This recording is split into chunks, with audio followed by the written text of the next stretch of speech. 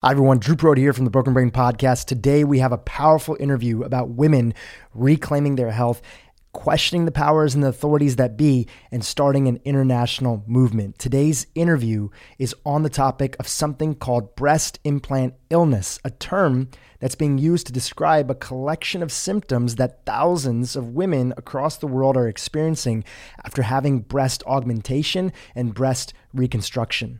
These symptoms range from light brain fog to heavy autoimmune-like symptoms, debilitating migraines, and everything else in between that you can imagine. See, women everywhere are being told that outside the risk of puncture, breast implants are mostly safe. And the reason they're being told this is because breast implant manufacturers have been providing surgeons in the larger industry with studies that are really limited in nature, trying to convince the world that these implants have no potential to cause adverse effects.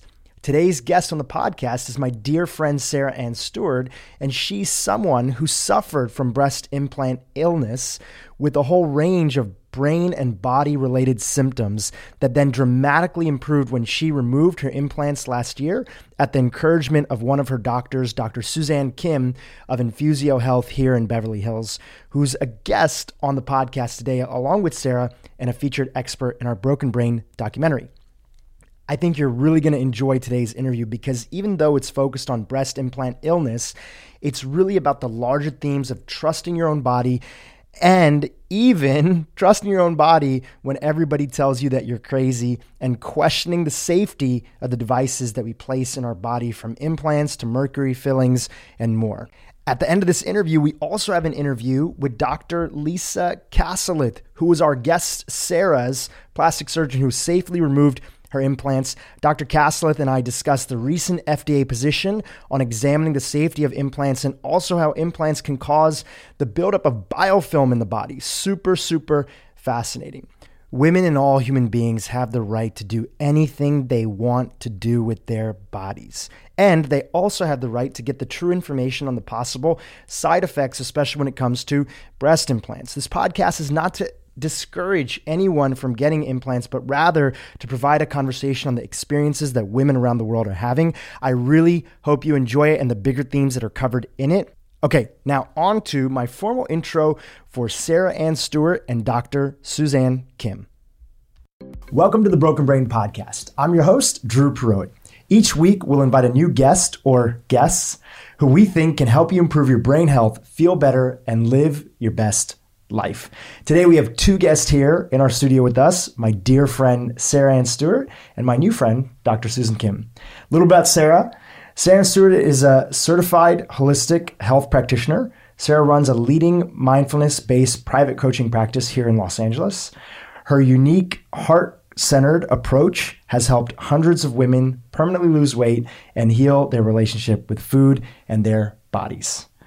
Sarah is the founder of the Awesome Inside Out movement, an advisor to international wellness brands, and a soon-to-be Hay House author. A little bit about Dr. Suzanne Kim. Dr. Kim is a board-certified family physician and has been in practice for 19 years. Her passion is to empower and advocate for her patients in their pursuit of optimal health and wellness.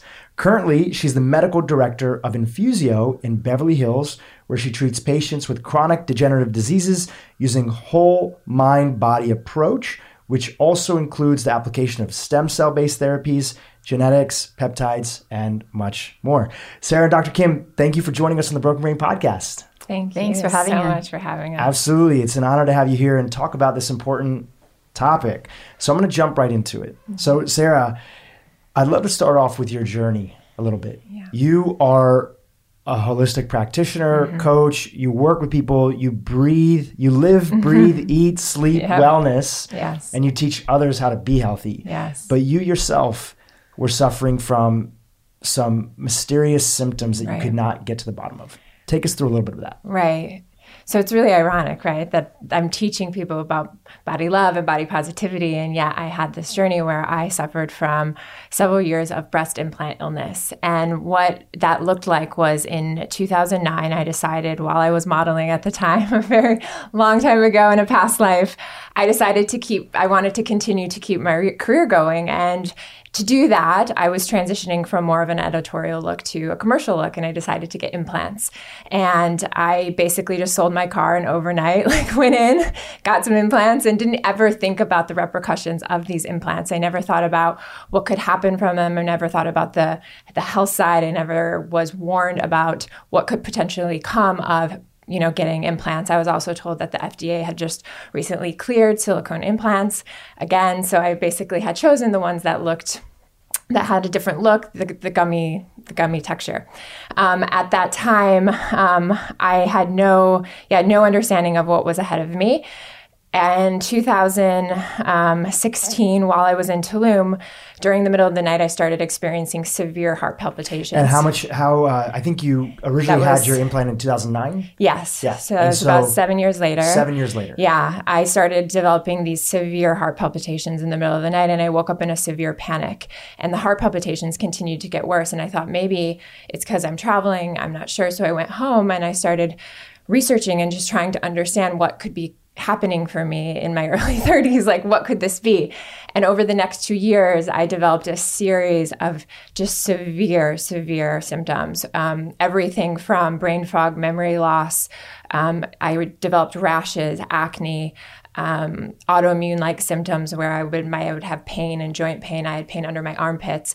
I developed my fingers would get cold, and I would have no feeling in my hands. The symptoms went on, and there were 30 of them that I tracked. And basically, I was just in complete fear. I had no idea what was happening. I went to dozens of doctors, plastic surgeons, with absolutely no answers. I got testing, absolutely no answers. And then I started to see that other women were getting sick from their implants. And from a very ego-based place where I was at the time, I was in denial and was like, it can't be my implants. It can't be my implants.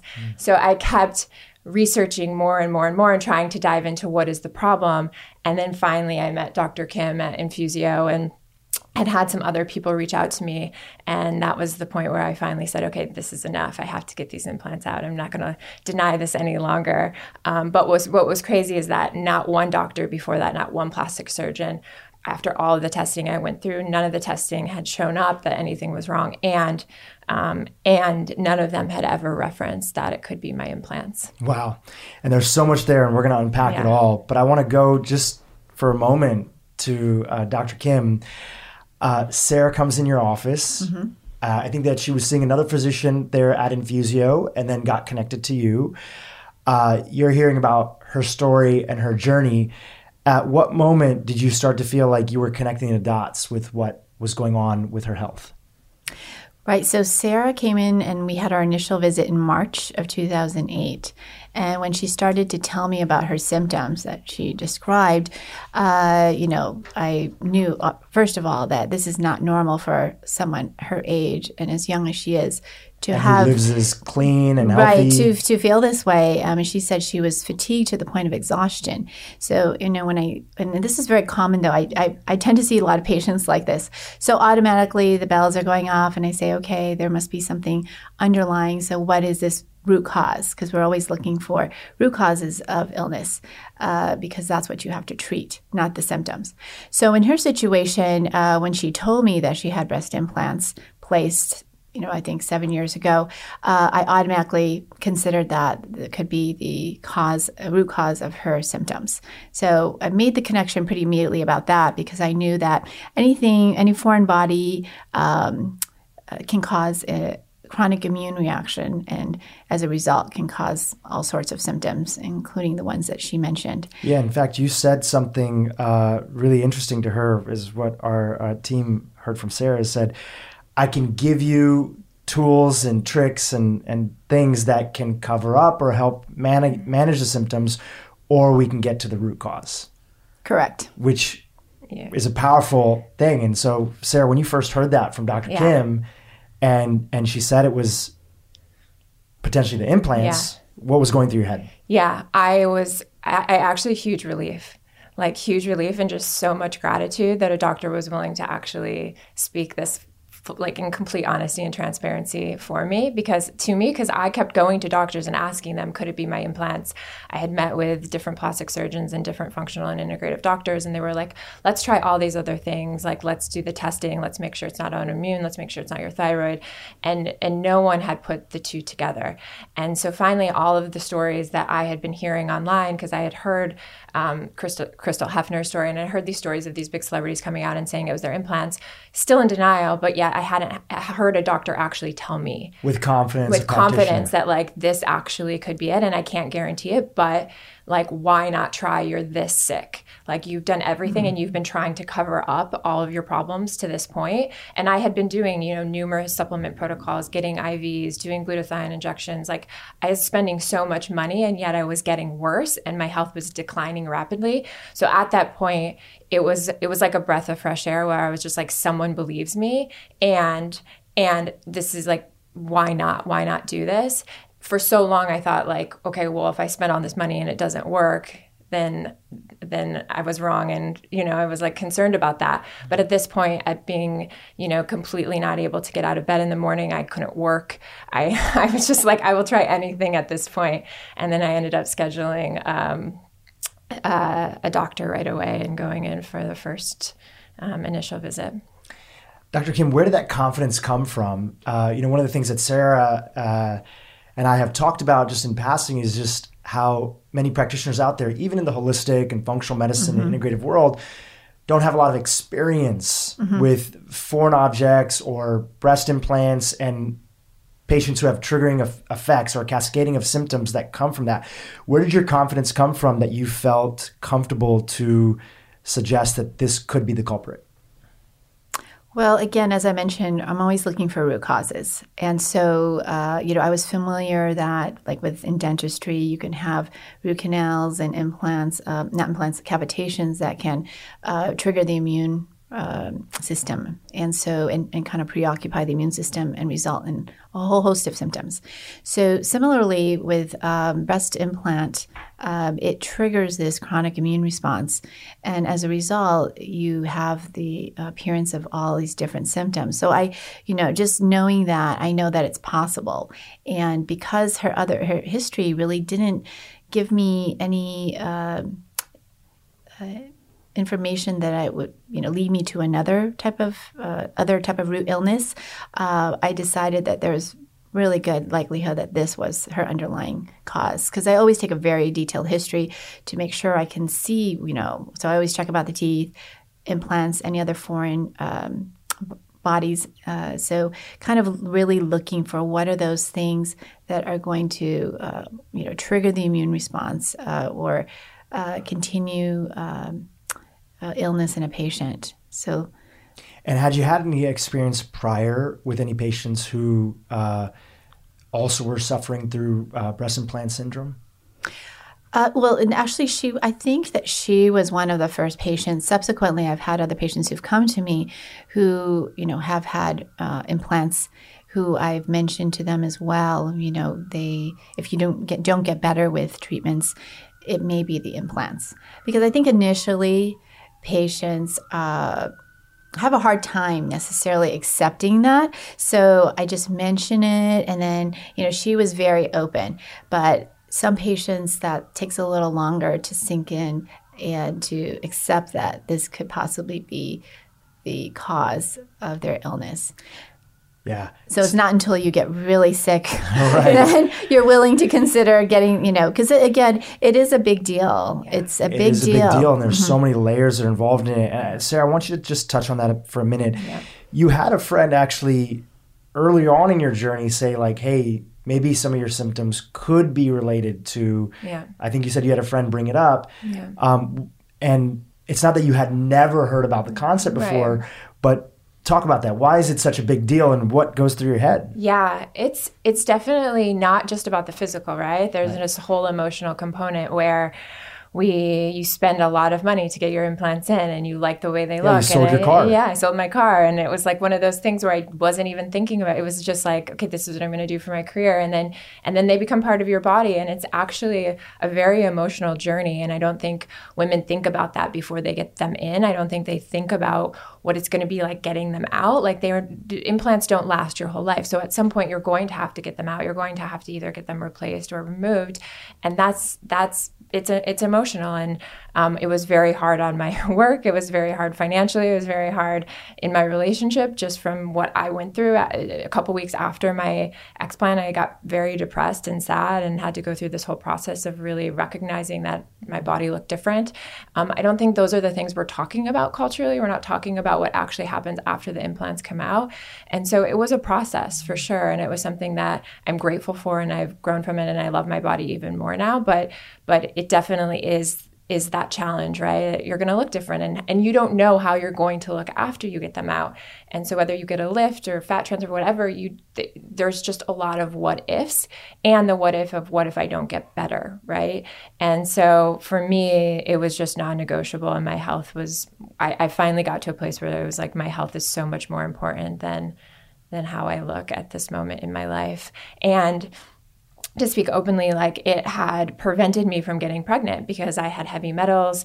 I was sick. Like, this is something I wanted to start a family. And now I'm looking at, 2 years out, now at a place where I finally can start a family, but it prevented that. But we don't talk about that. We don't think about that when we go under the knife, or we think about just having a doctor, put a few put something in us. We don't think about that it's actual plastic and it's leaking chemicals and it could break and there's a capsule. Like, we don't think about all the repercussions. Absolutely. And it's not that it's just a simple process to go get them removed. Right. There's a lot that goes into it. I would love for both of you to talk about just some of the expectations that Dr. Kim, you set of things that Sarah would have to start thinking about after schedule. So you scheduled an explant. You were referred to a surgeon, I think by Infusio. There were a couple of women who had come through Infusio that went to Dr. Kasalith across the street, but it's very, very challenging to find a doctor that does explant surgery and in a way that actually removes the entire capsule. So an en bloc surgery is where you remove the entire capsule, all the scar tissue, and the implant at the same time. And this prevents basically the biofilm from being left in your body. So a lot of times a biofilm is created around the implant, and that's what's actually causing people to get sick. So you need to find a doctor who is well-versed, that understands breast implant, that's open-minded. And I believe that you need to find someone who actually believes that breast implant illness is an actual problem, because then they know the steps to take to make sure that they get everything out when they remove all the tissue, so that nothing is still left in your body that could continue to cause the sickness. I've seen a lot of women, I've heard a lot of stories of women who just get the implant removed and then they're still sick because they don't realize that the entire capsule has to come out, and then they have to go back in for another surgery. Dr. Kim, you've mentioned, the analogy of teeth. And we often see this with teeth too. We had Dr. Rosita Rostian, who's my dentist here in Los Angeles, come on the podcast and talk about, well, just because you have mercury in your teeth, we have to make sure that it's removed properly. Because if you go to a regular dentist and they remove the mercury, you could actually be exposed to even more mercury through the vapors and the drilling process. So they have to use a very specific methodology of putting a gas mask on you and then having you maybe do a little bit of a detox afterwards. For what you were familiar with, what were the things that you were thinking about for Sarah as a patient? It's not just going and getting them removed. What were some of the other components around it to make sure that there weren't lingering effects that you were thinking about in putting a protocol together for her? Sure. So a lot of women who have breast implant illness can be very symptomatic and ill. So before they can even go get an explant, they need to be pre-treated to help reduce some of the toxin load, to get their immune system improved. Otherwise, the stress of the surgery could make them worse. So I think Sarah did do some pre-treatments with us in order to improve her overall health status before going in. To boost the immune system, would you mind sharing a little bit? And by the way, anything you don't want to share about, just say that. But anything that you can give to our listeners that would be a good example of that would be helpful. Sure. Well, we don't like to say boost the immune system. We actually, what happens is there's a dysregulation of the immune system, so the ratio of immune cells gets unbalanced. So what we do is immune modulation, we call it, to help rebalance the ratio of the different types of immune cells that are available. I don't know if Sarah did this actually, because we have lots of different treatments. Sure, you can talk about but we options. so we do thymus extracts, because thymus extracts do a very good job of helping to rebalance that immune ratio. And so I did. We did So she did do injections. We did IVs. We did we did those. Right. So she did a number of treatments. Chamber. we did everything. Well, we did specifically target what we found in her. So what we do initially in all our patients is something called a global diagnostic scan. Now, this is a type of electrodermal testing that.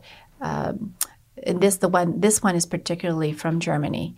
And how these type of devices work is they transmit a small current into the body, so similar to like an EKG, but you can control the amplitude and frequency that is transmitted.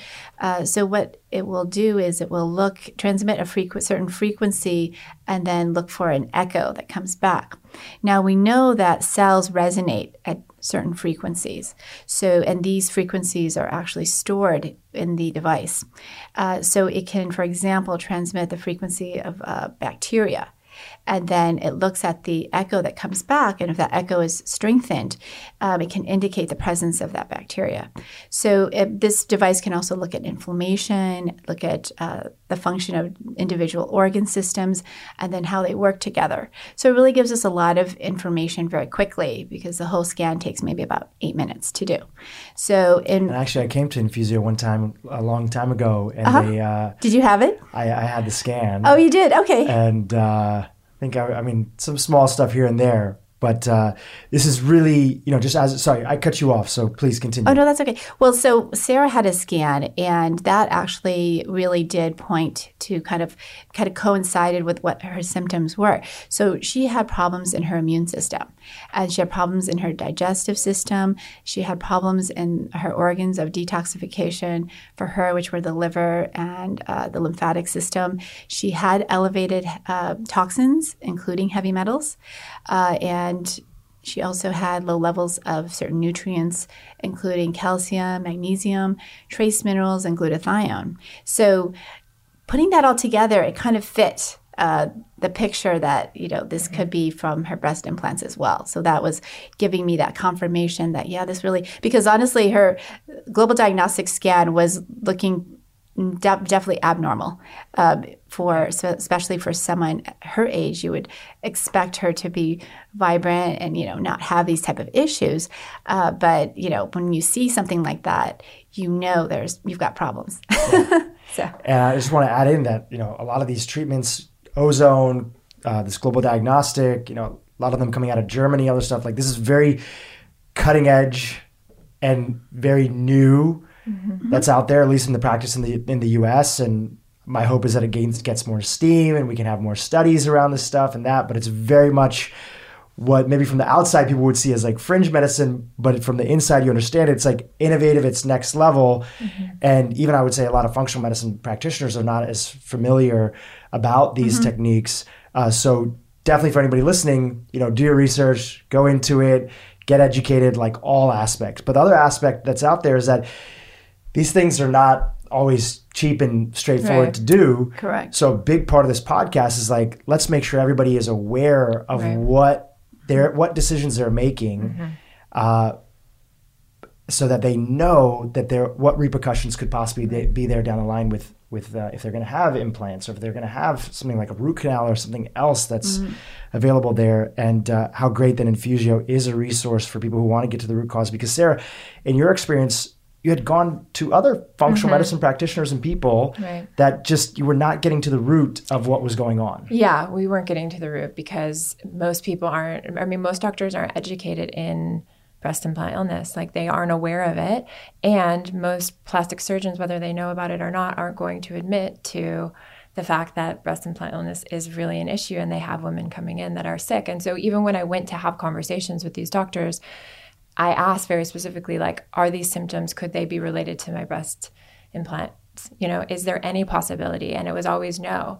And so for me, it was like I was hearing from other women, but then also, you know, you're hearing from other women that are getting better, but your doctor in front of you who you're trusting over and over is saying no, which then I had to become the advocate for my own health, right? I had to really say, my symptoms are telling me something that my test results aren't. And I'm not crazy. And although I have these symptoms and the doctors aren't, you know, seeing them in my test results, I'm not going to stop. Like, I'm not going to stop searching for what the actual problem is, even if it's emotional, even if it's like, even if something else is happening that's manifesting in my body, like, I'm going to continue to search. And then I met a friend who had gone to Infusio who had Lyme disease, and he said, maybe you have Lyme.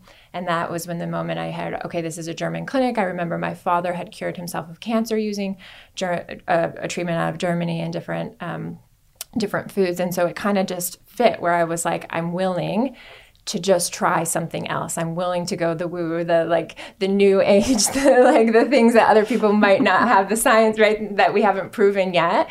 To do whatever, to get results, to do whatever it takes. And that's when I was like fully on board of just like, okay, what do I need to do to get this better? And, you know, I think this isn't, in my research that I was doing for this isn't something that's new. The first woman that had a breast implant, it happened in 1962. Her name was Timmy Jean. And it wasn't until 1980s that she started experiencing symptoms. Mm-hmm. So this doesn't happen right away. Mm-hmm. And we're going to talk about that in the studies and the safety of it. Mm-hmm. And after she started experiencing symptoms in 1980, she went back to the plastic surgeon who developed the technique, Dr. Guerra, I think his name is. And they said that implants are as harmless as water, is what they told her. And they said it must be something else. She went to a bunch of different practitioners, and they told her that it was something psychosomatic. So she started seeing a psychiatrist. Mm-hmm. And after seeing a psychiatrist, they said that she was diagnosed with some sort of low-grade fever, and she just needed to, deal with that.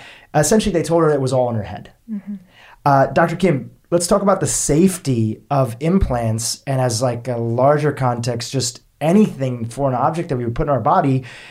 Sarah went to her other doctors or surgeons, and they said, this is safe. Why is it that you think that people and a lot of practitioners feel that this is safe, and where should we be asking questions based on what data is out there? Mm-hmm. So there is definitely data out there. Now, the FDA has even said that, these implants are not, they don't last forever. They're meant as temporary devices. So they are going to have chemical degradation and wear out. So, we know that. So it's interesting that that's not mentioned to women when they get them, because, and again, it's possible that it's mentioned briefly or it's in the consent, 3-page consent form. Right. But, it might be not quite in the limelight of the patient because they're just focused on getting the implant. Mm-hmm. So I think that there's definitely safety risks associated with implants. Now, the ones that are most commonly known, capsular contraction, that's very common. I think a lot of women know about that. Right. So what can happen is you can get scar tissue formation around the implant, and then it gets hard and can cause chronic pain in the patient. Also, another risk is that because most of these implants are placed underneath the muscle, you have to cut the muscle to get it underneath there, and that can weaken that muscle, which then causes the other muscles in the chest to have to take up that slack, and that can create chronic chest pain or shoulder pain. So these are very common complaints of women with breast implants. But there's also a rupture rate, which can be as high as 40% with some of these, although those higher ones have been taken off the market. But according to researchers, they found that about 15% have the likelihood of rupturing between the 3rd and 10th year. So that's a risk that I think many women may not consider at the time they get their implant. Now the saline ones, when they rupture, salt water can just get absorbed through the body. But we know that with the issue with saline implants is that they're usually not hermetically sealed, and there can be an issue with a valve. So it is possible for the patient's own body fluids to go in and out, and you can. And there have been some studies showing the growth of bacteria as well as mold in these saline implants. Now, for the silicone gel implants, when that ruptures, the immune system will try to break it down? We'll try to isolate the silicone. And it can form what's called these silicomas. And those silicomas can actually travel throughout the body. So that's what the silicone implants. So, and then it can also, these implants can also cause cancer. So there's a rare form of cancer. It's not common, but it's still something that women should be aware of. It's called anaplastic large cell lymphoma, which is a form. The FDA actually put out a whole statement about it. They put a whole statement, right. Mm-hmm. So it's a form of non-Hodgkin's lymphoma that forms in the capsule, a scar capsule adjacent to the implant. But also in 2001, the National Cancer Institute found that women with breast implants have a significantly elevated incidence of stomach cancer, vulva, brain, and leukemia. So there are also additional risks there as far as cancer. I think the bigger thing is that, doing studies and people going and researching and following up with patients, usually the ones that have the most motivation are going to be the industries that are making money off of it. So their studies are going to be slightly skewed. In fact, the National Center for Health Research, which is a nonprofit, nonpartisan organization, has a whole page where they talk about questioning some of the research and the studies that prove that breast implants are completely safe. Right. One of the things that they bring up is that a lot of the industry studies that have been funded are of individuals who have had their implants only for a few months or a few years. Many of the women in their studies had their implants in much lower than the average of what they would like to see of 8 years or more of having these in. And for Sarah, for you, you said it was 2009, and then it was 2016 that your symptoms first started showing up. So it's not an instantaneous thing. So if you look at a population set of women right away, it may not fully have. The second thing is that a lot of those studies rely on medical diagnosis reported at hospitals rather than symptoms. What you were going through, if you would have went to a hospital, Sarah, they wouldn't have diagnosed you with anything. Right. So you wouldn't have been reported inside of the data. Instead, you were just feeling not good and nobody could piece it together. But Dr. Kim, going back to your statement, I think the standard sort of industry response, and we see this time and time again, is that, well, nothing has definitively proven that this causes this. And those types of studies are actually very difficult to do because it's not that breast implants are making only one thing happen in the body. They're making a cascade, and it could be different for different patients. Correct. So all the symptoms don't fit neatly into a recognized diagnosis or like a code that you can code for. So because of that, there is no diagnosis that can be made. It's just a constellation of symptoms. So this is why it's commonly underdiagnosed or misdiagnosed. And if there's, surgeons that are listening to this, what is the gold standard? We're probably not going to have a study one day that exactly says that breast implants lead to this exactly. That would be a very difficult thing to do, and even for a lot of individuals, it would be their actual symptoms, as you said, are not going to be neatly wound up into just one specific thing. So Oh, go ahead. Well, actually, so one thing I do want to mention is that as far as who gets ill from these breast implants and how quickly they get ill, it's similar to when I see other people with chronic diseases. Generally, there is a genetic predisposition. Okay, and this genetic predisposition usually involves poor detoxification pathways or inability to methylate, which is very common, or inability to reduce oxidative stress. So a lot of these underlying issues can, determine why some women might get breast implant illness sooner or not even get it, because there are women I've seen who've had them for a very long time and are fine. So it's not that every single person who has a breast implant will get breast implant illness. I think we should mention that. But I do think that it does definitely can cause this chronic stimulation of the immune system, which was actually found in a study done in Israel. So they found this chronic stimulation of the immune system. So if you are able to handle that, and you've got good pathways, detox pathways are open, they're working well, you're methylating well, you're doing all these things very well in your body, then you're able to keep up with that. But as we age, that's when your immune system can get weaker, and then and again, I've met women who are older, who have their implants still, and most of them really regret having them, especially now that they're older, and that can have more of an impact even at that age as they get older, which is unfortunate because it's going to be a lot harder to deal with it probably when you're older as well. Absolutely. So I want to come back to your story, Sarah, because there was this question in the back of your head, which was, okay, I'm being confidently told by my doctor that this could be at the root issue. There's no guarantees. It's different for every patient. So you scheduled an explant, and you were doing this pre-prep and other work. How takes through the process and when you first started to notice a shift in your symptoms? After getting them removed. Yeah, so immediately. I'm absolutely immediately within the day. All of a sudden my chest pain, I had severe chest pain, a heaviness on my chest. And within, 8 hours of the surgery and being home, I was already feeling better. The biggest thing that happened within 2 weeks was my chronic fatigue was gone, to the point where I could actually get out of bed and I wasn't having to go take a nap at 3 p.m. every day.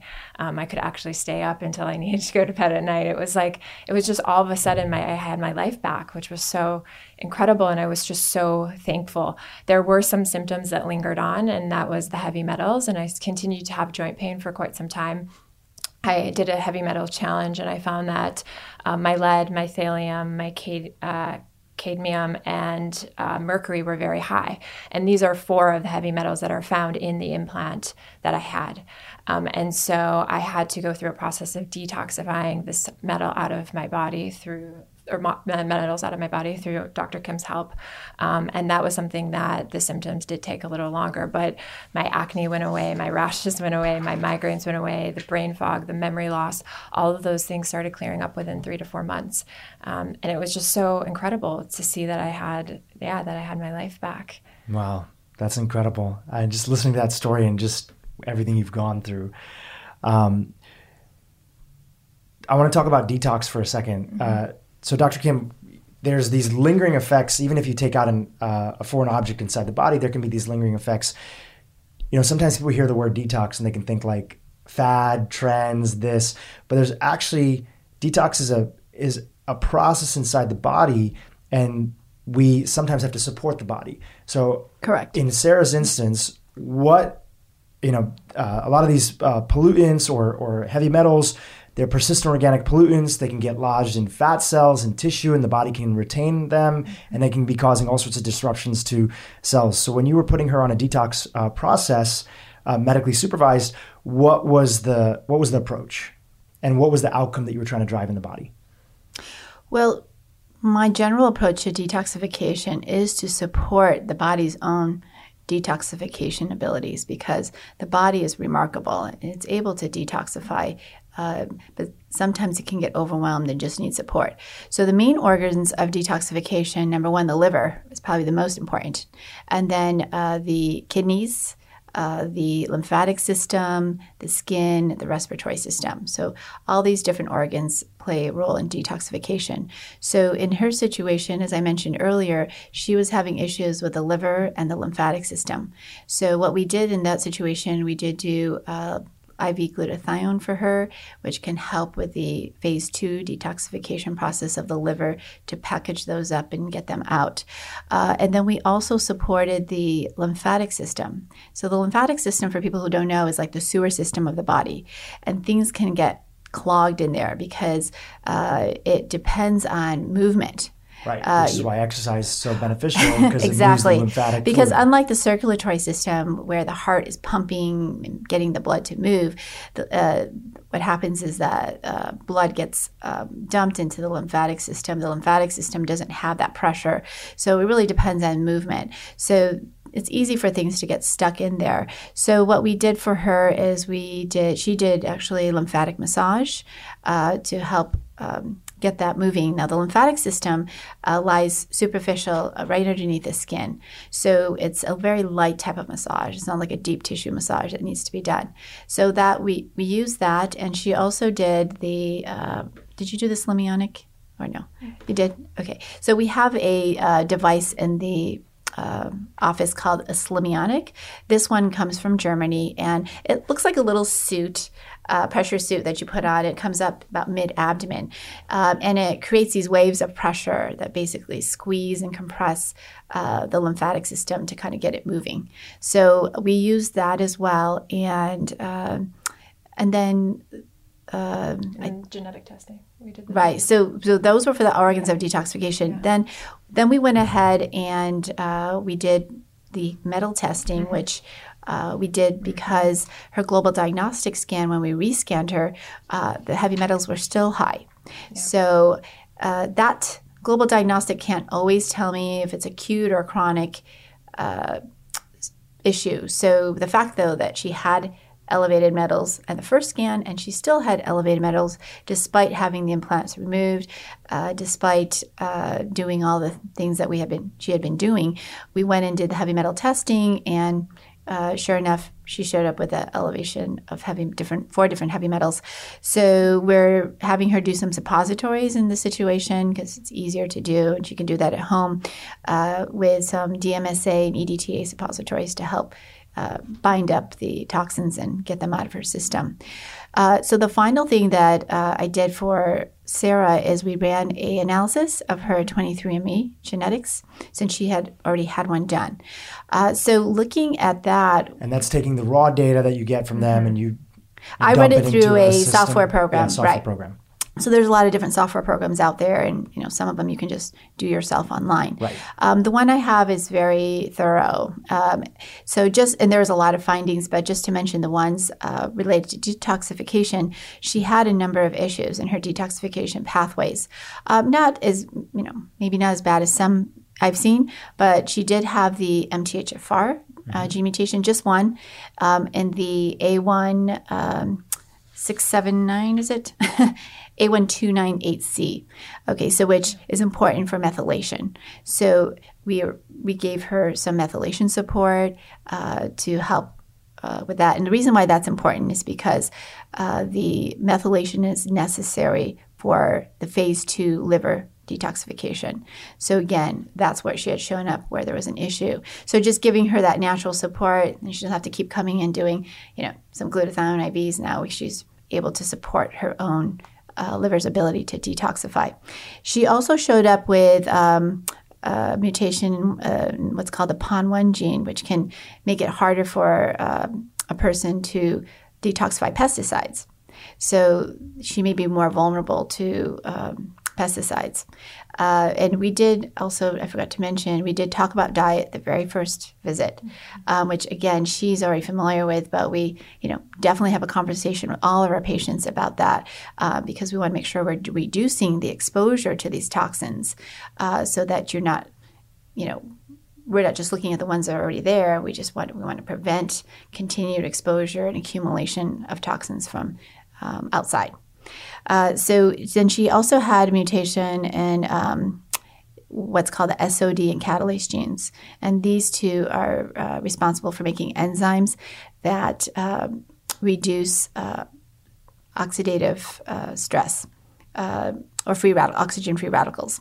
And lastly, she did have some variations in her glutathione genes. There's a variety of them. And it wasn't enough where I felt like she needed to be on glutathione. But there is a NRF2 supplement which can help to increase glutathione levels when there is increased levels of oxidative stress. So I gave Sarah this one because, there may be times when she does need that glutathione if there is increased oxidative stress for whatever reason. So that will just turn on the production of the glutathione. Sarah, was this ever just a lot, like too much for you to handle? Not like specifically the supplements and the genes, all this stuff, but just like being in your healing journey. Yes. I'm sure people are listening for it. And obviously, I think you started feeling a little bit better, but just mentally was this ever a lot for you? And I shared before, there were a couple of weeks that were pretty, some of the lowest points of my life, because I've studied functional medicine. I've studied holistic health.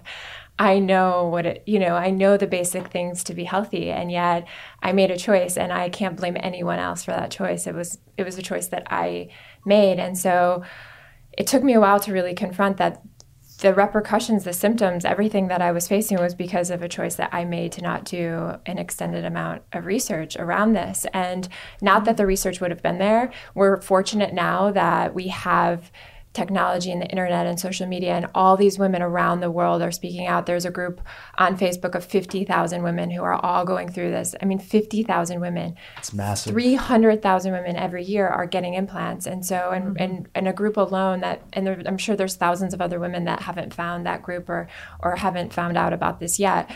But I am just so grateful for that group. I'm so grateful for the women who are speaking out, for the women who are talking about this, because again, I don't know even back then if I would have done the research, would I have found anything? Would it have changed my mind? And now I feel like so many women have come to me who were going to get implants that aren't. I have 8 friends just within my community of friends, all women who have implants that have BII that are getting them out. I have had hundreds of women reach out to me all sick with breast implant illness from just posting on social media. And so just the massive amount of women who are suffering from this is heartbreaking. And I'm grateful that I'm sharing my story and I went through it, because I hope that it prevents down the road other women. Not necessarily to, I'm not advocating not to get them, but I am advocating that there's warnings put on, before you get them, that doctors are aware of the symptoms and that you do your research and you actually know what you're getting into, and you know the financial cost, the emotional, mental, spiritual burden that it could be if your body starts to reject them. I think that's an important thing, is that it's the advocacy for information and awareness. In Europe, they have the precautionary principle. So things have to be proven, safe before many environmental, many chemicals that are allowed to be here in the US are sometimes banned over there. Right. And I think that the advocacy work that I think both of you are doing is to have people take their own precautionary principle. Because in the US, we have a history of, until it gets really, really bad and it's overwhelming data, and even sometimes then the industry can still push back, you have to be your own CEO. You have to be the CEO of your own health, and you have to make your decisions, and you have to find the information that's out there. Good example of that is smoking. Yeah. Smoking, it was the same way. And even when it was finally declared to be a health risk, it took another 10 years for that to really sink in, and for people to be aware. So again, it's the same pattern that we see in a lot of health-related issues, where the information might not be there, and then I think the same thing is going to happen. Even though the information gets out, it just takes a while for people to get on board, and then now everybody knows that smoking is bad for you. But it's going to, and eventually this will happen with breast implant illness, but it takes so much time. It takes time, and usually the standard answer is that there's, if somebody goes to a practitioner, or a surgeon. Sarah, we have a mutual friend who, after you posted your story, I had sent her about your story. And I remember she had gone to talk to her surgeon and a few other doctors, and they said, no way. There's no way that having implants is causing this. You should look at this. You should look at that. Sorry, go ahead. Yeah, well, I was going to say, with that similar story, I had an MRI done to see if my implants were ruptured, very similar to her. And they said they're fully intact. There's absolutely no way that this could be causing them, and they're a gel, so they're not leaking. And so I went home and thought, okay, I had the MRI, everything's fine. And then come to find out, when I actually got the explant, my doctor did a pathology report, which I asked her to do. She found out that not only did I have biofilm with a chronic P. acne biofilm surrounding the implant, I also had in the tissue foreign material surrounding the implant, meaning that my body was breaking down the implant. So even on the MRI that showed that my implant was fully intact, my body was still breaking it down. And now we're seeing that the moment that an implant goes into a woman's body, the body begins to try to break it down because it's a foreign object. So just from that side of it, it's really, it's like incredible that our body is basically trying to protect us by building this capsule around it and then by trying to break it down. So at some point, your body is going to, I think, down the road, whether it's 10, 20, 30 years, will at some point try to reject these foreign objects that aren't meant to be there. I know you had a few conversations that were tough with different people about this, because there's so many emotions and there's so much momentum, and anything that there's been momentum around for a long time, it's like, well, Walgreens, they don't anymore, but Walgreens sells cigarettes, and this person smoked, and my grandmother smoked and she lived till 90. There's so much momentum, and people have these different stories, so there can be a lot of social evidence that people have. Yeah. And one of the things that I've heard when it comes to, for instance, breast implants, similarly that I hear with a lot of dental concerns like fluoride and mercury, is that if it was that bad, somebody would have done something about it, right? And we are those somebodies trying to do something about it. And actually, there's a long history of things being really bad with people not doing things about it. Dr. Kim, have you ever butted heads with other practitioners or people who just feel like they're just not getting the story? Absolutely. Too many to tell? Well, so, in my career, I was just practicing general family practice. And, I was one of those, I have to admit it, I was one of those uninformed physicians that didn't realize some of the information that was out there, because when you go through training, you learn specific information, and that's what you hold on to. So it's hard to grasp on sometimes to other information, and then you have to go out there and actually, learn it yourself. So I think a lot of doctors kind of, accept the information that they're fed or that they've learned in medical school, or and so they have a hard time looking beyond that and getting out of the box.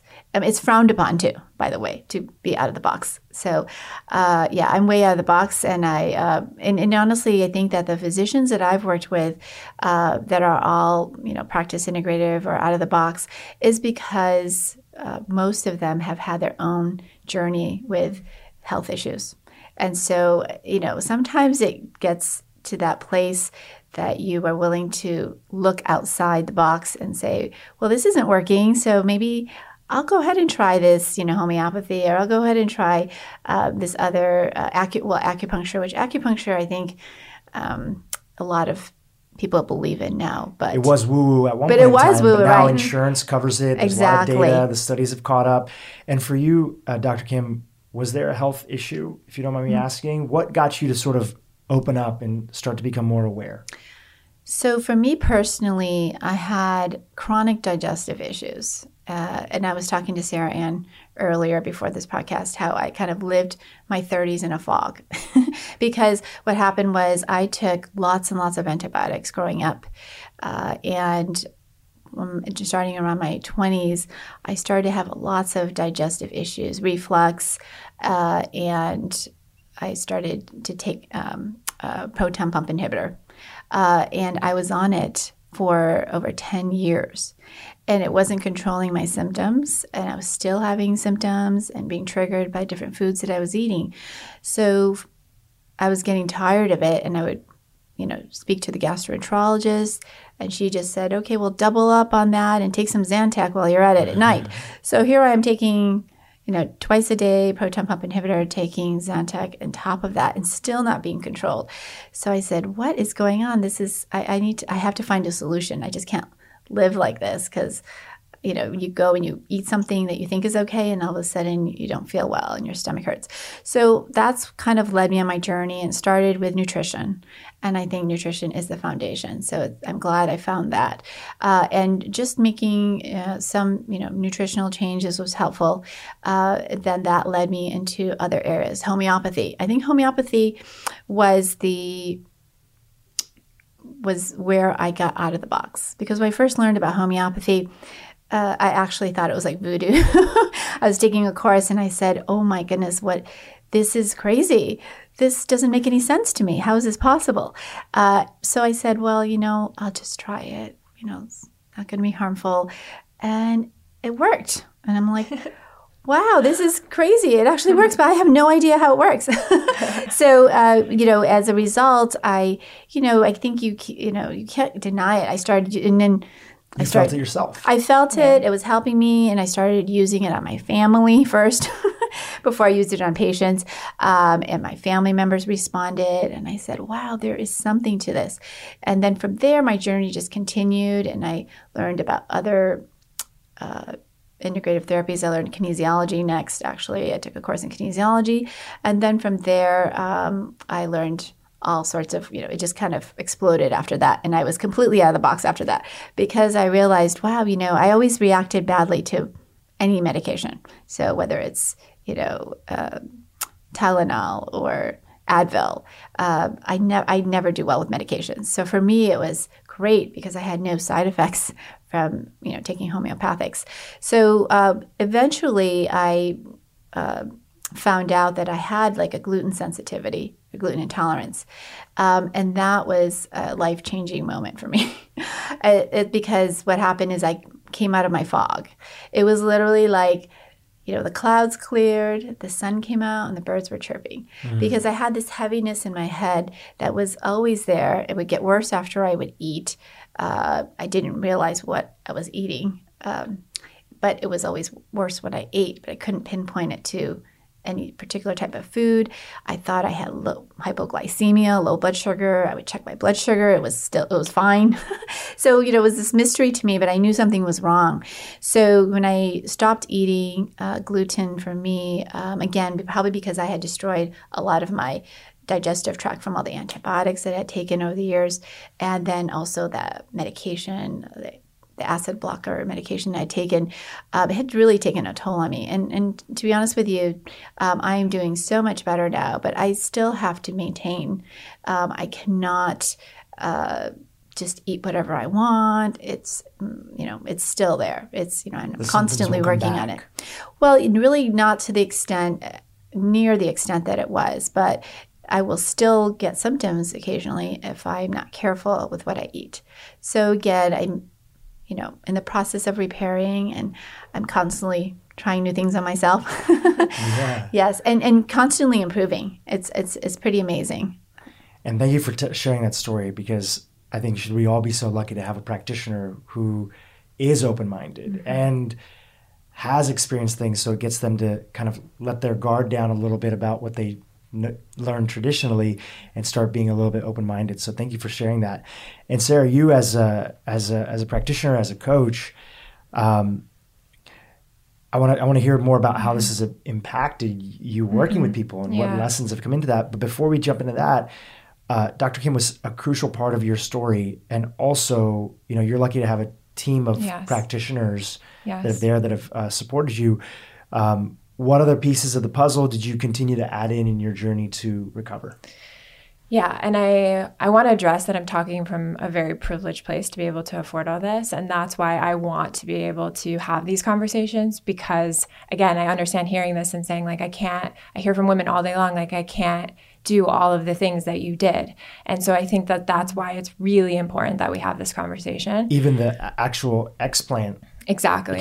Exactly. Yeah. So it was like in the 20,000s. Yeah, and so that's for the removal, removing the capsule. That was for a lift. That was for, because you have to do reconstruction because you're basically taking your implants out and you're not filling them back in. So it was very expensive. And so I want to just first recognize that there is a lot of these things. It is very challenging and even I was up against a wall of like, how much do I keep spending?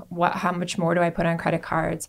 And I just wanted to get better. And so that's my first thing on that is like all of these things that I have done do cost money. And even my MRI wasn't covered by my insurance. And unless it's, medically necessary, your insurance isn't going to cover it. And I think that that's an important conversation to have as well, is that you get your implants in, but then you don't, with a credit card or with my car, like the car I sold or, my last funds in my bank, but I don't think 10 years down the road, I need to make sure I have X amount in the bank to make sure that I can get these out. Mm-hmm. Sure. And so, so I took quite a bit of time off and really I allowed myself to heal. I slept a lot. I meditated. I did all the things that I do every single day. I ate really clean. I did a lot of detoxing, saunas. I continued to go to Infusio and get treatments. I have been doing the suppositories every night, which is like another thing that I tell women. I'm like, if you really don't want to be doing this is like the one thing that probably not wouldn't want to be doing at night. And I've just continued to take care of myself, and I've seen my health improve. But again, a lot of us don't have that resource, right? We don't have time. We don't have the ability to take 2-3 months off and say, I really want to get myself better. And so that's another thing to think about is you're going to need time. If the implants have the impact they did for me, you're going to need the resources and the money and the time and it impacts your relationships. And I didn't go out as much and I didn't see people as much. And my friends started to notice and question what was wrong. And I was suffering in silence and didn't want to blame my implants until I knew for sure. Mm-hmm. And so I just want to recognize that every area of my life was impacted. And luckily that's back and I have my life back. But I just want to acknowledge that because I think people think it's just a physical thing. Okay, I get them out, I get them.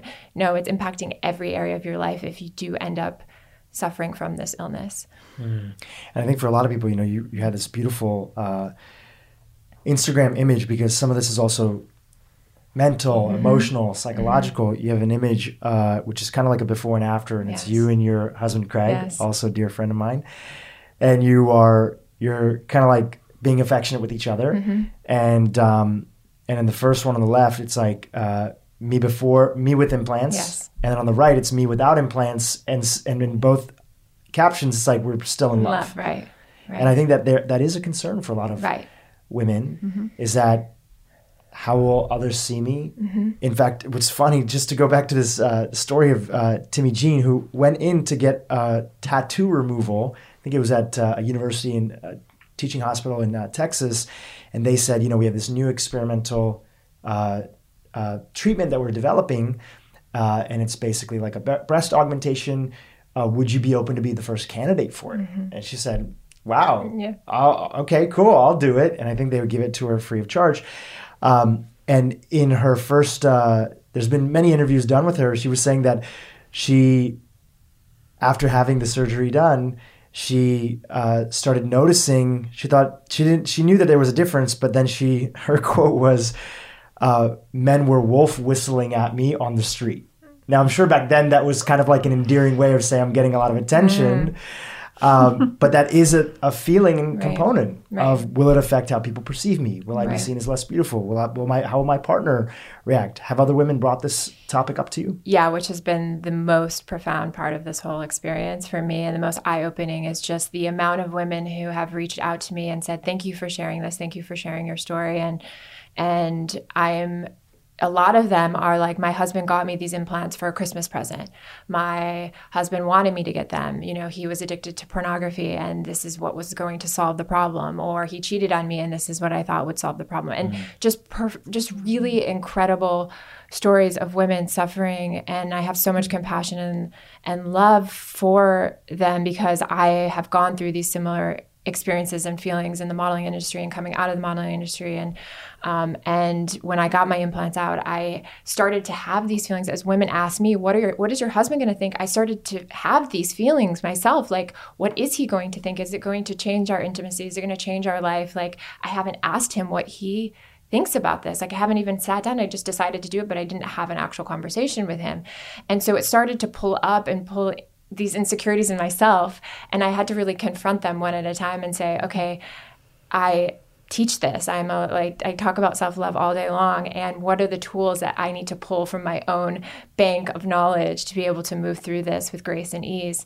And it is something that I think we have to talk about, because it is not, no other person is worth your own health. Like, you know, and if they're not fully in love with you unconditionally without your implants, then my vote would be that that's not the right partnership. And so there's a lot of layers to this, and it's a cultural problem. It's a societal problem. It's something that we all need to really confront. But the more women that stand in their power and take this leap into health before ego, health before looks, health before what I want to look like that girl on the magazine cover, which I was part of that problem, speaking very openly about that. We're going to actually change culturally what we pay for, right? And that I think is necessary. And it seems like this conversation and these communities have been around for a long time, but this particularly feels like the right time to really blow this conversation up even further with the larger conversations around societal images of women and what we are, and what society, both men and other women, are subjecting women to conversations on what's important, what really matters. And it reminds me of just the analogy, Dr. Kim, you were saying earlier. It's that in your approach to medicine, it's all about getting to the root cause.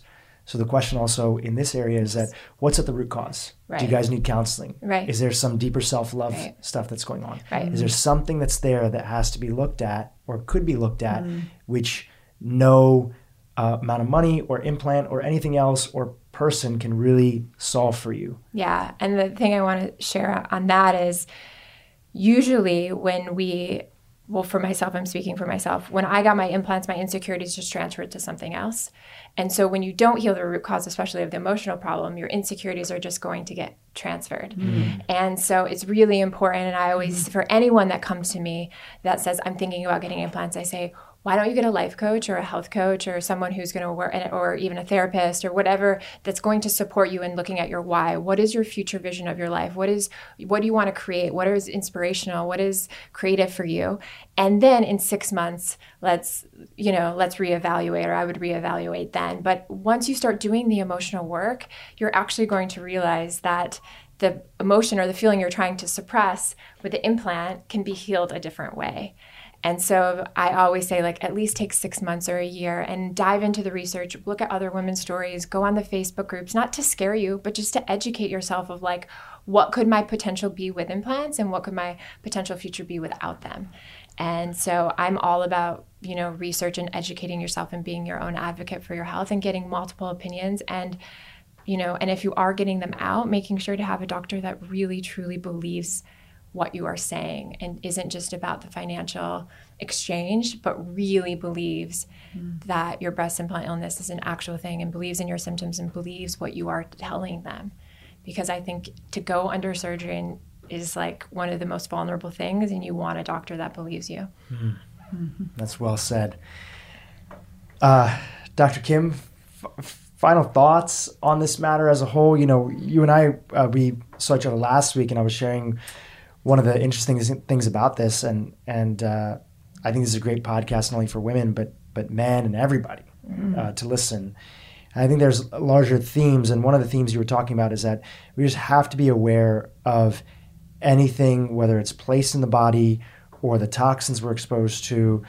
There's an impact of it all. And could you just talk about that for a minute, just like the greater awareness of the different things that impact our body and what you'd want to leave people with to pay attention to when it comes to their health?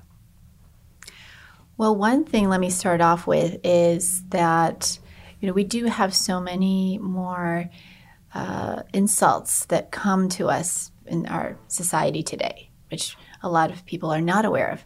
And these are very well-meaning people who are trying to do their best, as far as what they eat and what they drink, what they expose themselves to. But unknowingly, they don't even know that there's all these, say toxins, environmental toxins that could be affecting their health. So it is important to educate yourself, if you can, about those things and realize that they are having an impact. And again, depending on how good all your detox pathways and things are working, it can impact you sooner or later. So what I used to tell people, our patients, the insurance policy is over usually around 40. This is what I used to say 10 years ago. So usually on 40 is when I start to see people getting, health issues starting. Now I'm seeing 20-year-olds having those same issues that that would start when you're 40 in your 20s. And we're talking cancer as well. I was treating a lot of cancer patients in my other practice before I came to Infusio. And we started seeing all these very young patients in their 20s with cancer. It was unbelievable. And you have to ask the question, what is going on? There's something going on, because being in practice, I haven't been in practice forever, but I've been in practice long enough that this wasn't happening even 10 years ago. It's new. So, we kind of then have to say, what is going on? What are the possible root causes, again, of these, what we're seeing, these different phenomena that we're seeing? So this is kind of where we look to see what are the possible root causes. And I think for cancer and for a lot of these other health issues, I would say there's big issues with environmental impact on people and the different toxin exposures that we are in. That's going to, one of the big smoking guns, again, I'll call it right now. It's kind of like, I call it like similar to like smoking, is the electromagnetic radiation. That is huge with 5G coming out. Yeah. The electromagnetic radiation is able to penetrate and damage cells. Okay. And it's already been shown that 5G is not compatible with, our bodies. And so the studies are there, but it's being ignored. And so, it's being launched and it's going to have an impact. It is already having impact. And this is, again, it can be sometimes difficult for patients to grasp that because they can't see it, but they feel it. But it's very nebulous. And so this is something that we actually pick up both through genetic testing. Some individuals are more genetically susceptible to the EMFs, and we can also see it on the global diagnostic scan. We can see it tells you if there's EMFs that are causing some disruption in the body. So we're seeing it very frequently, especially a lot of our patients just, fly in and they get off the plane. Lots of EMFs on the plane, and then it's like, red. It's showing that they're being affected by it. So the awareness is rising, but, in Europe, this is already, there's studies shown that it's dangerous, and a lot of people are aware of it. France spent, I forget how many millions or billions of dollars taking the Wi-Fi out of all of the schools and doing hardwiring again.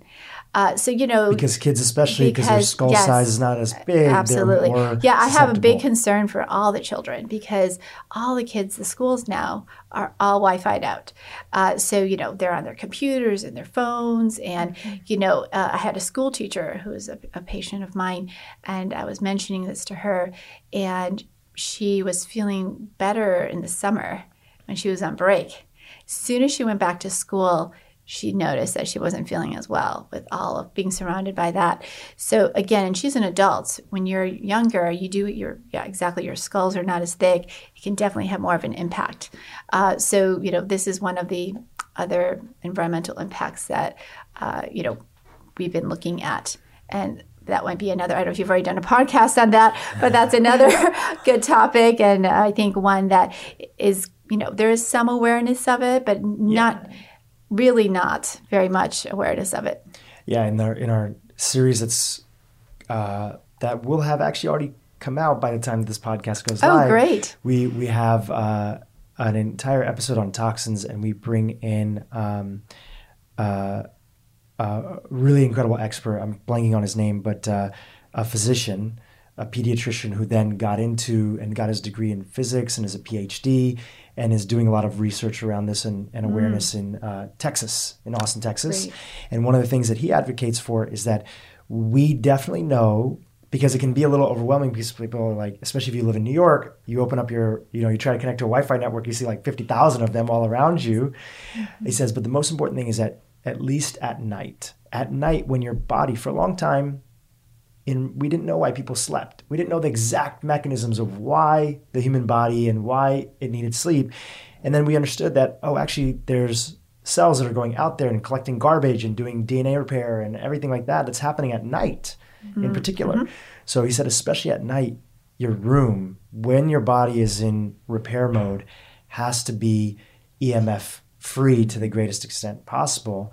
And partly that's turning off the Wi-Fi, but also unplugging things that are next to your bed, and potentially in older houses, having your house tested for voltage seepage, that's just electricity that's running through. If your bed is right next to your wall, and a lot of EMF comes from just older electricity, houses that weren't wired correctly, it can feel like a lot, as people are starting to dig into it. But I'm glad that we're raising the awareness and telling people to pay attention, because this is all just one big, giant human experience. Right. Experiment. Sorry, not experience.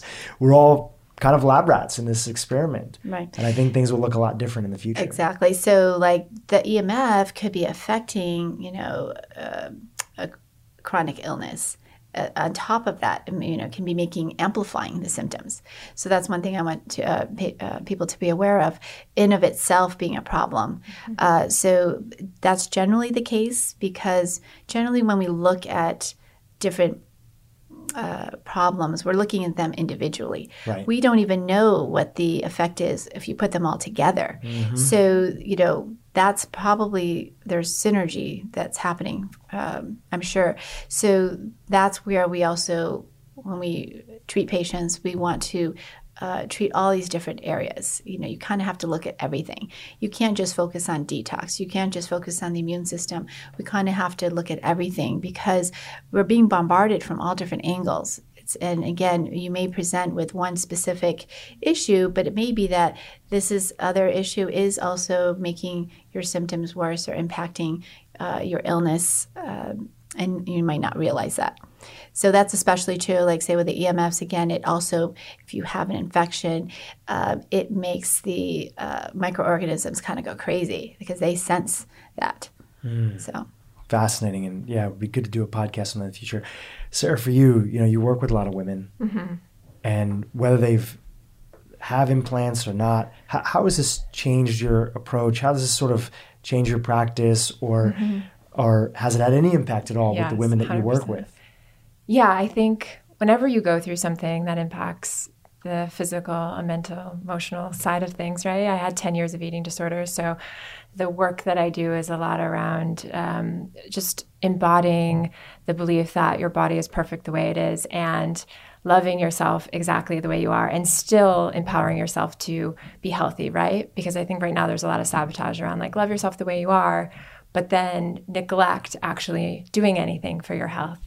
And so for me, this whole experience is really about advocacy. It's about empowering myself to say, even when the doctor said no, I still kept going and going and going. It's about that even with all the health knowledge that I had, I was still not immune to getting sick, right? Because of my implants. There were so many lessons that I experienced, and but the biggest thing for me, it was just the compassion component of really understanding our dieting industry, understanding what is supposedly expected of women, and to look beautiful and young and to not age, and it just opened my eyes to a whole nother world that I knew from the fashion industry, but I also had kind of turned a blind eye because I was out of it, right? And this kind of reopened that experience of saying, wow, I really need to step back in this and start having this conversation and right now working on a book that is all about this. And so it definitely pushed me to go back and dive into the old,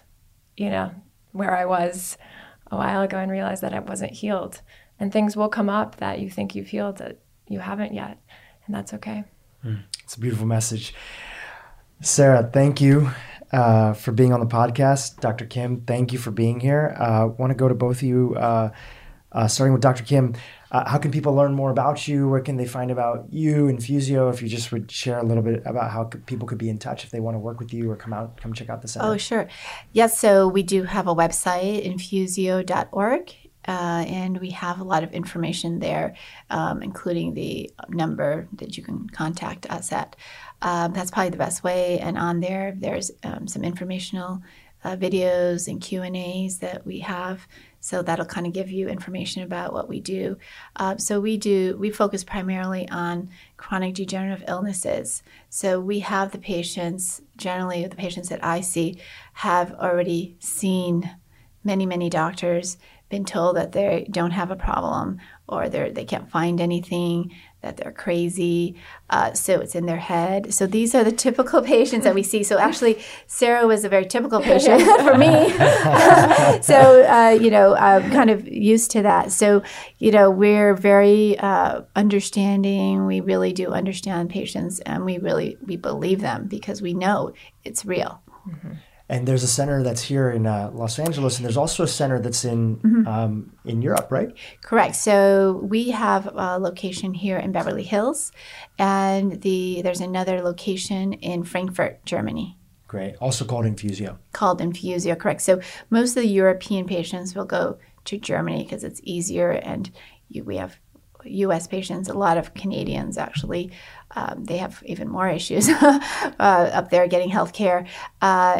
So we have a lot of those type of patients that come. I thought you were saying Canadians just have more issues in general. Oh, no. I love Canadians. Nice. I love my Canadian patients. I'm talking about their healthcare system really limits even more than here. Right. Because if you think it's tough here, you should see what they have to deal with. It's true. So you're also in a Netflix documentary called Afflicted. Can you tell us just a little bit more about that?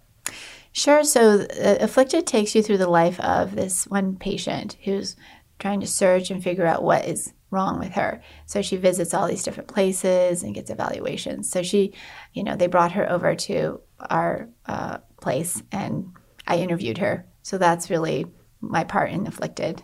Fantastic. Sarah, I want to come over to you.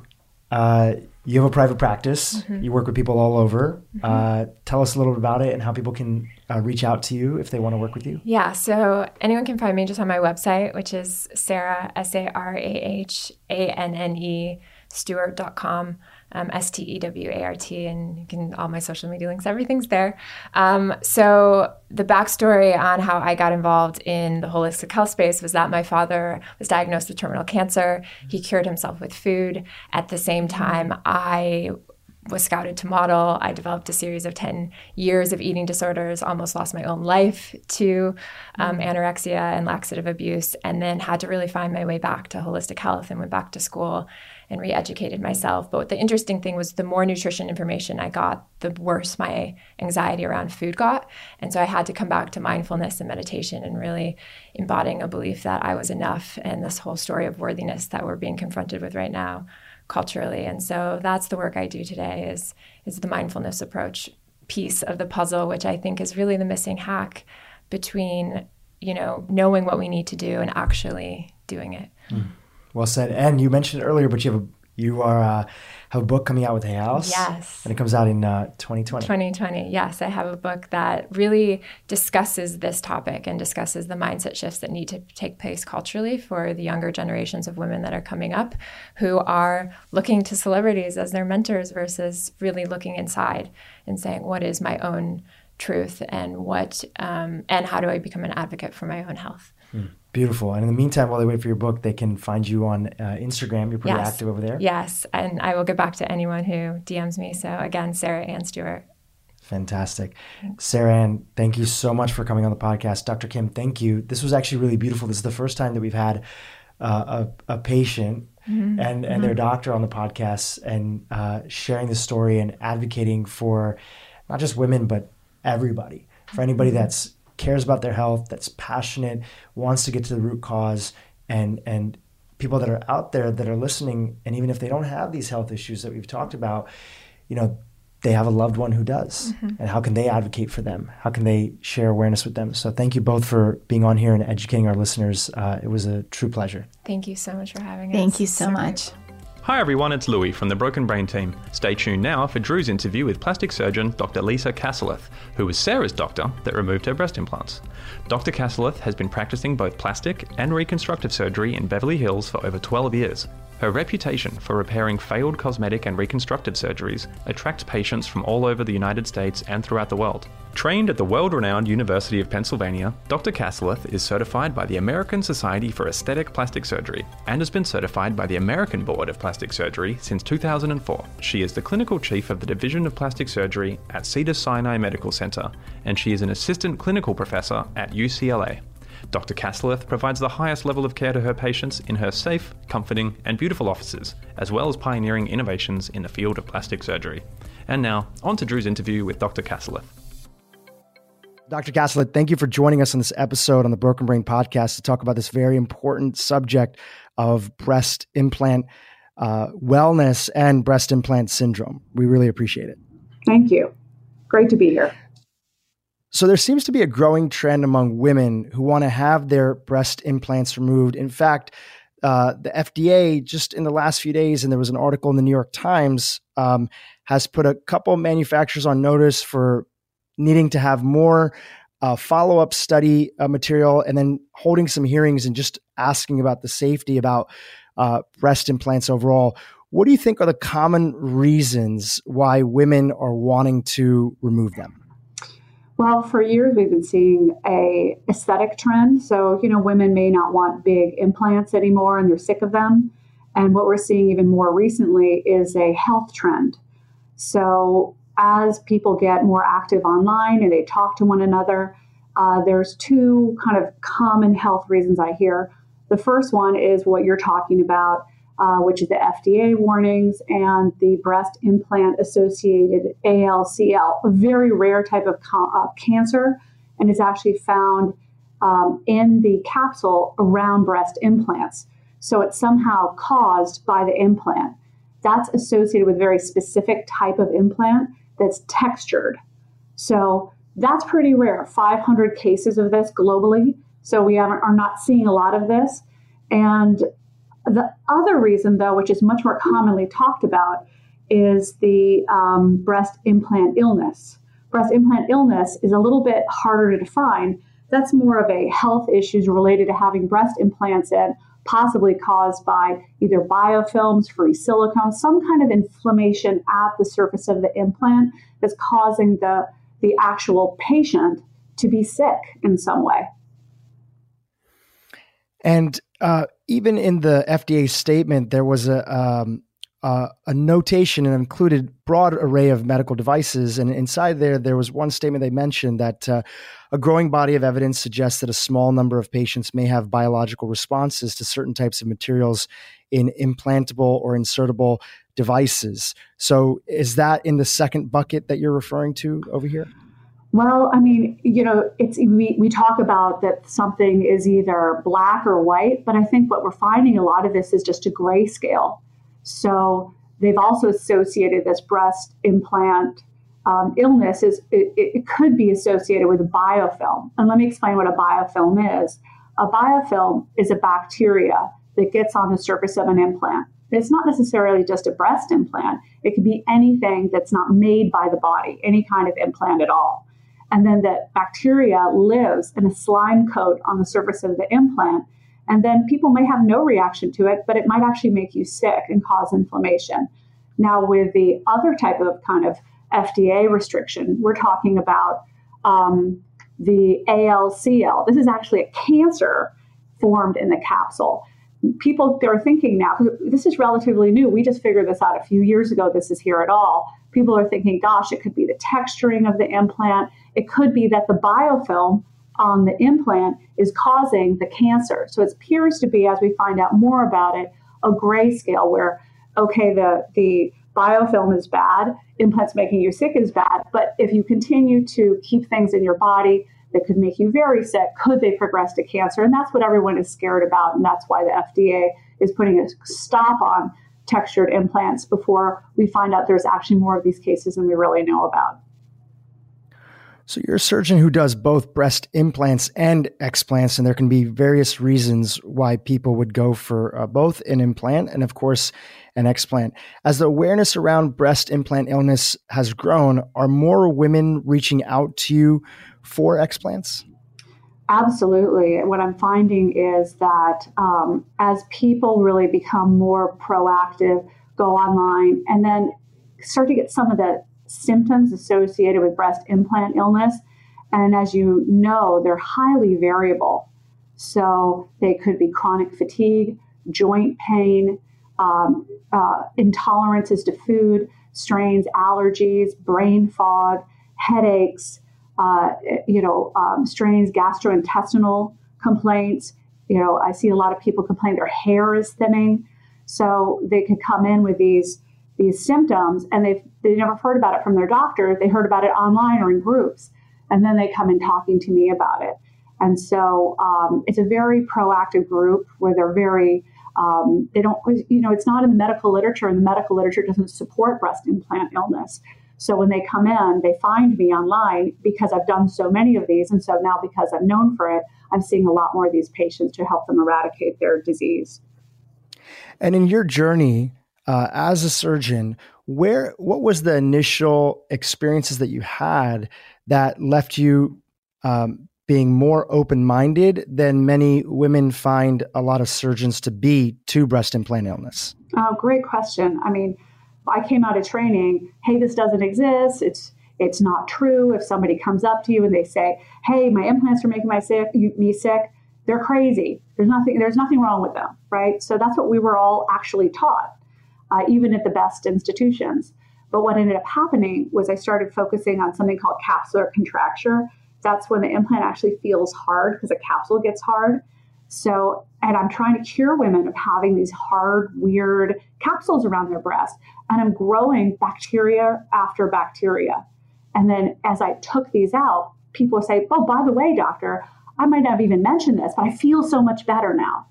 So that group, though, capsular contracture, is not everyone's reaction to the biofilm.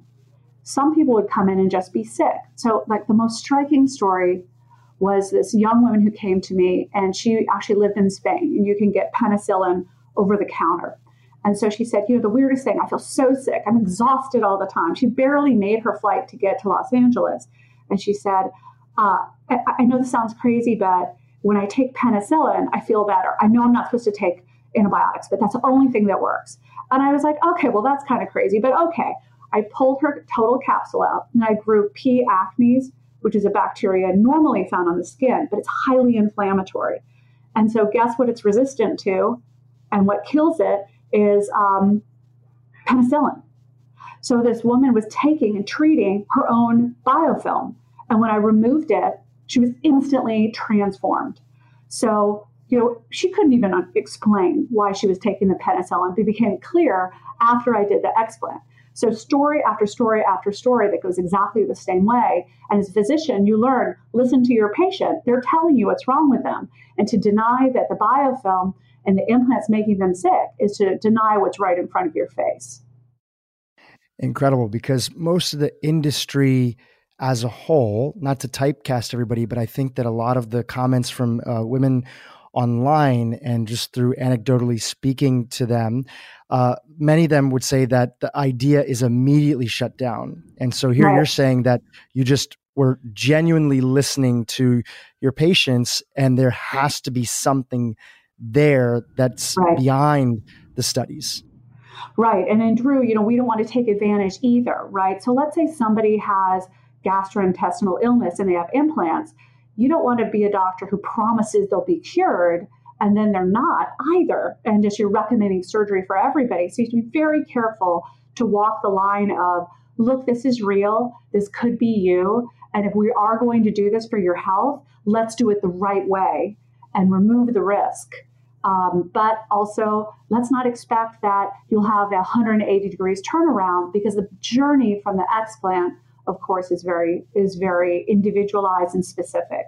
People who are prone to this are people who are prone to inflammation in general. So you don't become a different person once the implants are explanted. You're the same person, but now you have a more manageable situation. And I'm sure you've seen many patients that have had implants in for quite some time, and maybe because of their body's genetics or resiliency, they don't have the same symptoms that somebody else would have. That's exactly right. You'll see someone, for example, I had a reconstructive patient the other day. She had a rock hard capsular contracture. I tested it for biofilms, grew something out. And I said, gosh, don't you feel better? She goes, well, there's nothing wrong with me in the first place. I felt great. I'm like, God bless you. I'm so happy for you that you never had symptoms. Other people, even the slightest amount of bacteria and inflammation, or just a little residual silicone left from a surgery 20 years ago, that's enough for that they really feel it. It's like the princess and the pea. Some people's immune system will not tolerate ongoing inflammation in their body. Other people seem to be fine. So everybody's on the spectrum. Has this led you to maybe call into question some of the studies that the industry has put out there on the safety of implants? And do you have any opinions on those studies and what could be done to actually, what research needs to be done to truly look at the safety of these devices? Well, I think that already the statistics on breast implants aren't great. They're reported that a good 20% of them go on to encapsulate. All of them are told they're not lifetime devices, but they're, anywhere between 10 to 15 to 20 years, they'll have to be removed. But that doesn't, of course, wrap up, right, what we're talking about, which is the subtlety of what's happening with health and how insidious it is, right? And no one's published on, 500 different positive biofilms, what they grew and what they did to patients and how patients changed afterwards. That body of knowledge is something that we're developing right now because our eyes are open as to what's going on.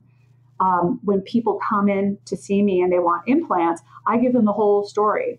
I say, oh, these could make you sick and you could have this. That's why my implant numbers have gone way down, because once people really hear what the real risks are, often they may choose not to proceed with breast implants. Is it worth it to really potentially mess with your health now or your health 10 years from now? It may not be, even if the risk is relatively low. As you've been talking about breast implant syndrome and illness, which again, as you mentioned earlier, is not officially a recognizable diagnosis in the medical literature. It's just sort of it's a name that we're applying to a collection of symptoms that people are having, and with the idea that something is going on if we're going to listen. And you've been more vocal about it. You've even written blog posts. You've had some very famous patients that are out there.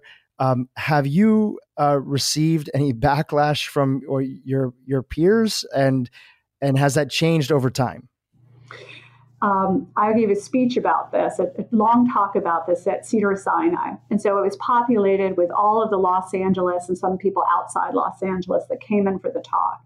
And I talked about every single bacteria I had grown up to that point. The talk was a couple years ago.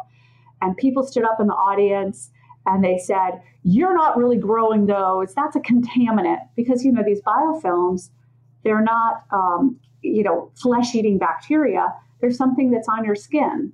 And so the claim was by a large group in the audience that none of these biofilms were real and that these were all contaminants and that we shouldn't tell people that these could get into their implants because they weren't really in there. I'm like, I said, doctor, I swabbed the surface of the implant. This was taken sterilely and I took a piece of the capsule. So there's no way this touched the skin. But they couldn't believe it. They wouldn't believe it. And think about it. We're challenging the 300,000 plus breast augmentations performed per year, right? That's a lot of dollars for plastic surgeons. So if you're challenging that entire industry, you're challenging that money that comes in, that's the overlying health and well-being of the plastic surgery community will be hit by that. I truly believe, though, that people should be informed so they can make choices. And some people may feel that they'll still make that choice. But to deny what's in front of your face is the obvious reality, of course, is a mistake for any physician.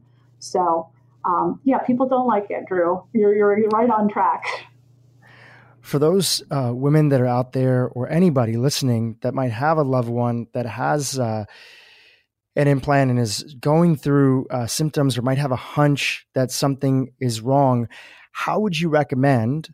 Of course, they can come and see you in Beverly Hills. For those that live very far away, how would you recommend that they find a surgeon that is at least open to the conversation of discussing these health issues, or potentially a doctor? Because I'm sure many times you work in conjunction, just like you did with Sarah. There's other doctors that are in the mix. How do they go and find support and find, most importantly, open-minded people and physicians that are willing to have the conversation? The online community is a good resource. There is not that many physicians of like-minded to myself. Seeing someone who specializes in holistic medicine in your very own community, as there tends to be a lot more of those physicians and there are plastic surgeons, usually they're linked up to somebody who knows and does this, is another good resource. So it's hard, because if you're searching the internet at breast implant removal, you might find a couple people, but I find the patients are very much in the know, and they're very on to who's good at this, who's not good at this. The way you do it is important, and they'll tell you what's what. And I think that you hinted at the way earlier, because an explant is not always a straightforward process, and it's important to talk to somebody like yourself that has that experience with it, because it's not just removing it; it's looking at a few other factors that are there too. Can you expand on some of those considerations that you have to make when removing an implant from a patient? So the implant forms a capsule around it. Now, your body is actually making that capsule, right? So it's actually a sheath of scar tissue. And the way that capsule is supposed to look is almost see-through, like a gauzy, kind of almost a film, right? But in patients with breast implant illness and contamination, sometimes they get very thick and abnormal and fibrous, and they have white cells infiltrating them, inflammatory cells. So just to give you a quick story, I had a patient here just not long ago who had her implants removed, and the surgeon left the capsules in. Then she still felt like there was something in there, was something wrong. Well, I removed 2 empty capsules, pockets essentially, and grew a staph epidermidis, which is just a skin flora, right out of the center of the fluid of the capsules. So it can contain some kind of inflammatory nidus, but you have to remove that too. Patients who have old ruptured silicone implants supposedly have had everything cleaned out, quote unquote. I hear that a lot. Oh, I had silicone implants. They ruptured, but they were, quote, cleaned out. Well, sometimes the silicone goes directly into the wall of the capsule, and then the body's holding on to that. And it's not visible to the naked eyes, but it could cause inflammation. So therefore, when someone goes in for breast implant illness surgically, you have to do a complete capsulectomy. So the whole capsule comes out. There's also a lot of hype about something called a en-bloc, E-N-B-L-O-C, en-bloc capsulectomy, where you take the entire capsule out and implant it in one egg, right? That means it's a longer scar. I'm not actually on the bandwagon fully with en-bloc. I love the idea of taking out a dirty little contaminated block, but I don't like the idea of putting a 10-inch scar on my patient, which is what they sometimes require. So I tend to mostly stick with implant comes out, full capsule comes out. And if people request an en-bloc, I'll perform it. And another part of the process is that after the implant is removed, there's often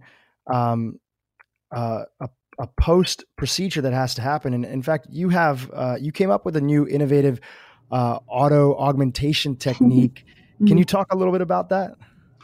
Well, if you can imagine, if you took something that was a nice shape, a boob shape, let's say, and you blew something round up underneath it, what it does is it pushes the tissue out into the sides, so when you remove that from the center, what you get is this kind of floppy donut type thing where it kind of caves in the center and it droops.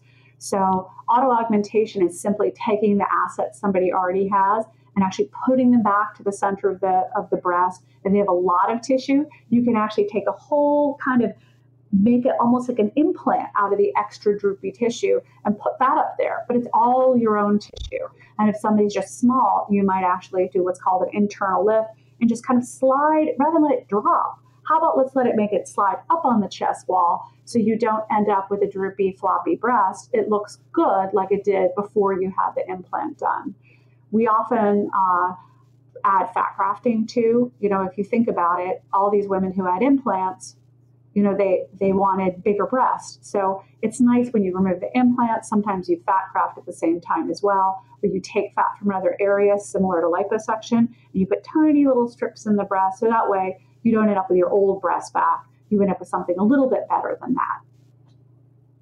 What's your hope for the future of this community that's raising awareness? I mean, you've seen a dip. You've admitted that you've seen a dip in women when they're fully given all the information out there on the potential risks. You've seen a dip in your practice, even though you've been in business for now over 12 years, and you still believe in it. You believe in the idea that everybody has to have access to the information and balance out the risk versus the rewards. What's your hope of the future of this industry and what you'd want to have for women out there that are considering getting an implant? Well, I think first of all, if you get an implant, first educate the surgeon. Surgeons should be giving full information. This should be published and more available to the surgeon. It shouldn't be suppressed by the industry. And I think that's going to happen within the next 1 to 2 years. The other thing that's kind of critical is there's techniques for breast augmentation that if you follow them, the risk for implant illness, contracture, and this breast implant-associated ALCL drops. Don't use aggressively textured implants. When you put the implant in, you're supposed to use something called a Keller funnel that doesn't allow it to touch the skin or breast ducts going in. So you put it in purely sterile, called no touch. And then the risk goes down way, way, way, way down. So let's do this right. Now, unfortunately, a lot of people in LA anyways, a few are putting in implants and their name is up on a 1-800-GET-BOOBS, right? And so they're cutting costs and they're not doing these special techniques that make it a little bit better and the risk lower after surgery. So we get the message all the way down from the billboard plastic surgeons up through the top of the ranks. That would be a nice change. Finally, when the FDA releases implants, they tell us we have to say certain things to the patient. When do you get an MRI to check for rupture, for example, as dictated by the FDA? Included in them, there should be warnings about BIA, ALCL, and warnings about breast implant illness, which, as we better define it, will be easier to put in the kind of brochure you get when you go to the doctor's office. And so people, at least if they make the decision to do it, will be well informed through those techniques, right? Fantastic. Dr. Kasselet, thank you again for coming on our podcast and talking with our listeners about this important subject. How can people reach out to you? There's so few plastic surgeons that are out there that are familiar, and I'm sure especially somebody who's really suffering, many of our listeners will be open to travel and reach out and get more information. Where can they find out more about you and your clinic? Well, we can be found online at drkasseleth.com, DRCASSILETH. And if you'd like to actually email us, and we can find people in your area as well, it's info@drkasseleth.com, and we can hook you up if you can't travel to LA with someone in your area who understands what you're going through and will have open ears and an open mind to your situation. Dr. Kasselet, thank you again, and thank you for being a voice and an advocate for so many women out there. Oh, thanks for the interest and time, Drew. Thank you. Hi, everyone. I hope you enjoyed the interview. Just a reminder, this podcast is for educational purposes only. This podcast is not, I repeat, it's not a substitute for professional care by a doctor or otherwise qualified medical professional. This podcast is provided on the understanding that it does not constitute medical or other professional advice or services. If you're looking for help in your journey, seek out a qualified medical practitioner. If you're looking for a functional medicine practitioner, you can visit ifm.org and search there, find a provider database. It's important that you have somebody in your corner that's qualified, that's trained, that's a licensed healthcare practitioner helping you make changes, especially when it comes to your health.